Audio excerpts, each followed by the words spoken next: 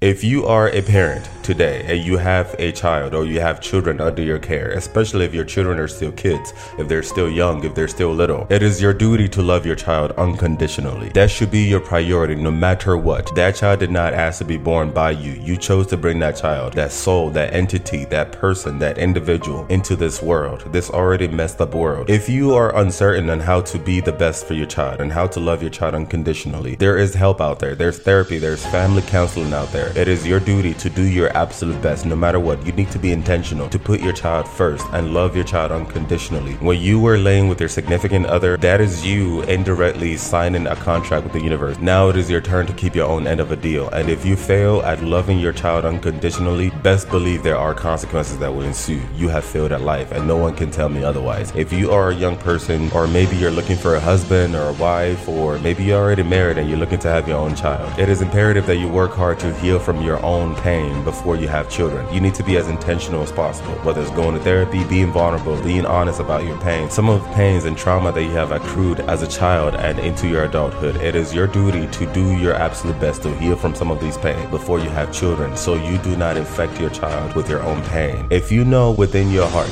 within your soul, within your body, mind, or soul that you don't have what it takes to love your child unconditionally, the child that you're hoping for, please do not have children. It is not your turn. Maybe in the future you will get to the right mindset to be able to have children and love your child unconditionally. But right now, if you know within your heart of hearts, as an aspiring parent, mother or father, that you are incapable of loving your child unconditionally, do not have children, because you will be sinning.